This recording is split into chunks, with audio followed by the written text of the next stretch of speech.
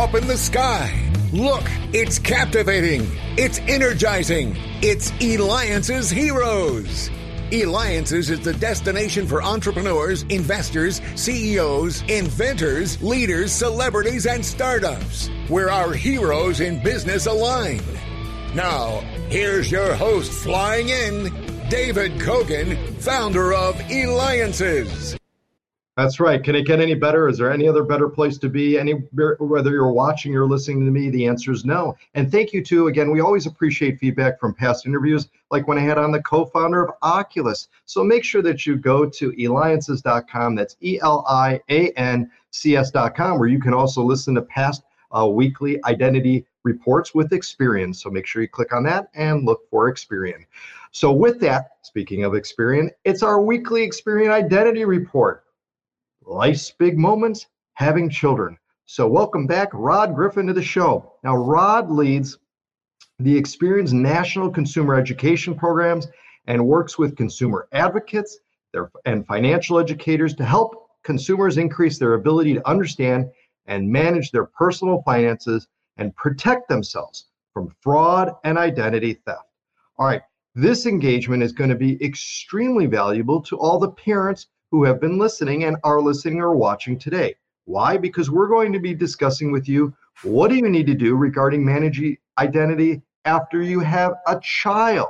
So, Rod, you're the expert on this. What's the first thing that they should do? Celebrate. You'd be happy. Children are a wonderful, joyous part of life. And I know a bit about that. I have 7 grandkids. So, and 3 daughters. So it's I can tell you, they are absolutely the best thing in life and probably the most expensive. But for that reason, you need to be on top of your finances and your identity. As a new parent, your child will get a new Social Security number. So they are now registered as and recognized as being part of our world. So that's step 1. Step 2, or 3, I guess, after the Social Security number. I often have people ask me, should they get a copy of their child's credit report? And I always tell them, I hope not, because they shouldn't have one. We don't create a credit report when you have a new baby, when a new child's born. You don't get a credit report until you have an account in your name. And so that usually doesn't happen until they're in their late teens, maybe early 20s. So you shouldn't have a credit report. But you might want to take steps to ensure their identity is protected. And there are some things you can do there to make sure that you're not exposing them to fraud. Things like don't use your child's name to apply for credit. Don't use your new child's name to apply for marketing offers. I've seen people with fur babies, their pets actually use their pets' names at pet stores to apply for marketing or credit cards. And now their dog has a credit report and they can't understand why. And so don't use your baby's name because you don't want that identity to be out there any more than it needs to be initially. So what kind of other safeguards can we do to protect our child's identity? Sure. And, there are several steps. Today, if you are concerned about your child being a victim of fraud, you can actually have a credit report created for them. You go to Experian.com/fraud. There's a button you can check or a link to find out exactly how to do that. You send us some information and we can create a credit report that then you can freeze. I don't know that's always the best thing to do because you're creating something that then, there's a fear could be misused. And you have to maintain that information, potentially a PIN number, to unlock or unfreeze that credit file when they become an adult in another 17 or 18 or 19 or 20 years. And if you lose the PIN or lose that information, it can be a little bit challenging to unlock that credit report. So it may not always be the right thing. It might be better to wait until you know that there's potential fraud and then use that as a tool.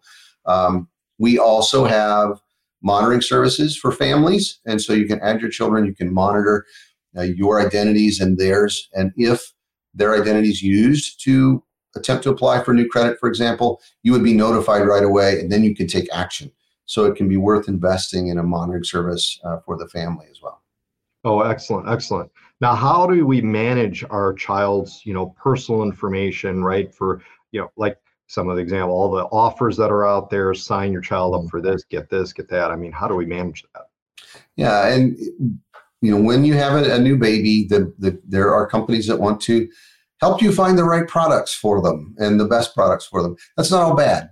You can create opportunity for yourself, right? So you can find the best products, the lowest prices. It creates competition in the marketplace.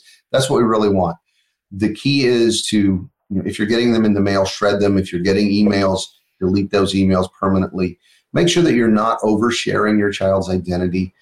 There are some things like if you're on social media, be very careful about what you're sharing, the pictures you share, where you are, child's identity information, all of those sorts of things, because you can easily overshare, and that can be used by identity thieves. So be thoughtful when your child's identity is requested, know why it's being requested, and ask if they really need it. If they don't share it. I think that's the best thing you can do.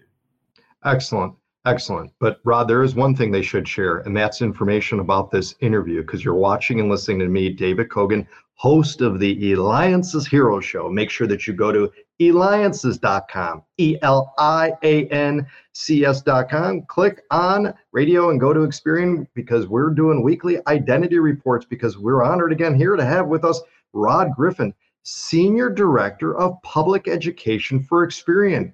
Go to Experian.com. That's Experian.com. All right, Rod, this is, it's just amazing the information you're sharing, things that we really don't think about when we have children. So should you use, and here's a great question, your own personal information then instead of your child's? It depends on what you're doing. If it's information that makes sense, if you're going to the doctor, or if you're getting new insurance or adding a child to insurance, if you're enrolling them in school where their information needs to be used, absolutely. If you're applying for new credit to purchase something for the child, use your name. You don't want to create a credit history for them or have accounts in their name when they're a newborn. Also can be problematic because they're going to look at birth date and some other information. They're going to go, don't know why you're opening an account for a newborn, or a newborn's trying to open an account. Seems a little odd.